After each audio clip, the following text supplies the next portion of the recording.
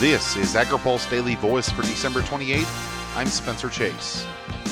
This week, we're looking back at some of the biggest farm policy stories in 2017. A number of stories surrounding the Renewable Fuel Standard made headlines in 2017. For starters, ethanol groups were concerned about what might be in store for the biofuel mandate after President Donald Trump selected Oklahoma Attorney General Scott Pruitt to lead the Environmental Protection Agency. Those concerns came to a head in February when news of a deal between Trump advisor Carl Icahn and the Renewable Fuels Association to shift the RFS point of obligation caused an uproar in the industry. While the deal would have achieved the industry goal of allowing E15 to be sold nationwide during the summer, other interested parties could not swallow moving the point of obligation. That deal and the executive order that was supposed to follow never materialized. Then, the EPA followed July's proposed renewable volume obligations with the Notice of Data Availability seeking to lower their required biodiesel blending levels. The agency was also reportedly kicking around the idea of allowing exported biofuels to count toward RFS compliance, something that frustrated Iowa Republican Joni Ernst. Both of these moves are contrary to the spirit of the Renewable Fuel Standard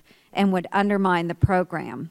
Administrator Pruitt pledged to me, both in person and before this committee, to enforce the RFS as intended by Congress. Ernst and other senators eventually had a meeting with Pruitt on Capitol Hill, and the administrator soon thereafter sent them a letter pledging not to reduce the RVOs and not to change the RFS point of obligation or other export credit policies. That was done in exchange for Ernst allowing an EPA nominee to proceed. What followed was Senator Ted Cruz placing a hold on the nomination for Iowa Ag Secretary Bill Northey to be a USDA undersecretary. That, says Iowa Republican Chuck Grassley, shouldn't have happened. I would conclude that it's got nothing to do with Northey except an expression on Cruz's part that he's mad at Iowans, and he thought that holding up Northey was leverage to get EPA to change their mind. But EPA made a decision on November 30th, and so it seems to me he doesn't have much leverage until next year when they go through this process like they do every year of determining the amount of biofuels that have to be mixed in with petroleum products. Cruz has since gone to the White House with other pro-oil senators for a meeting on the RFS, but no policy has been proposed and a hold remains on Northey's nomination.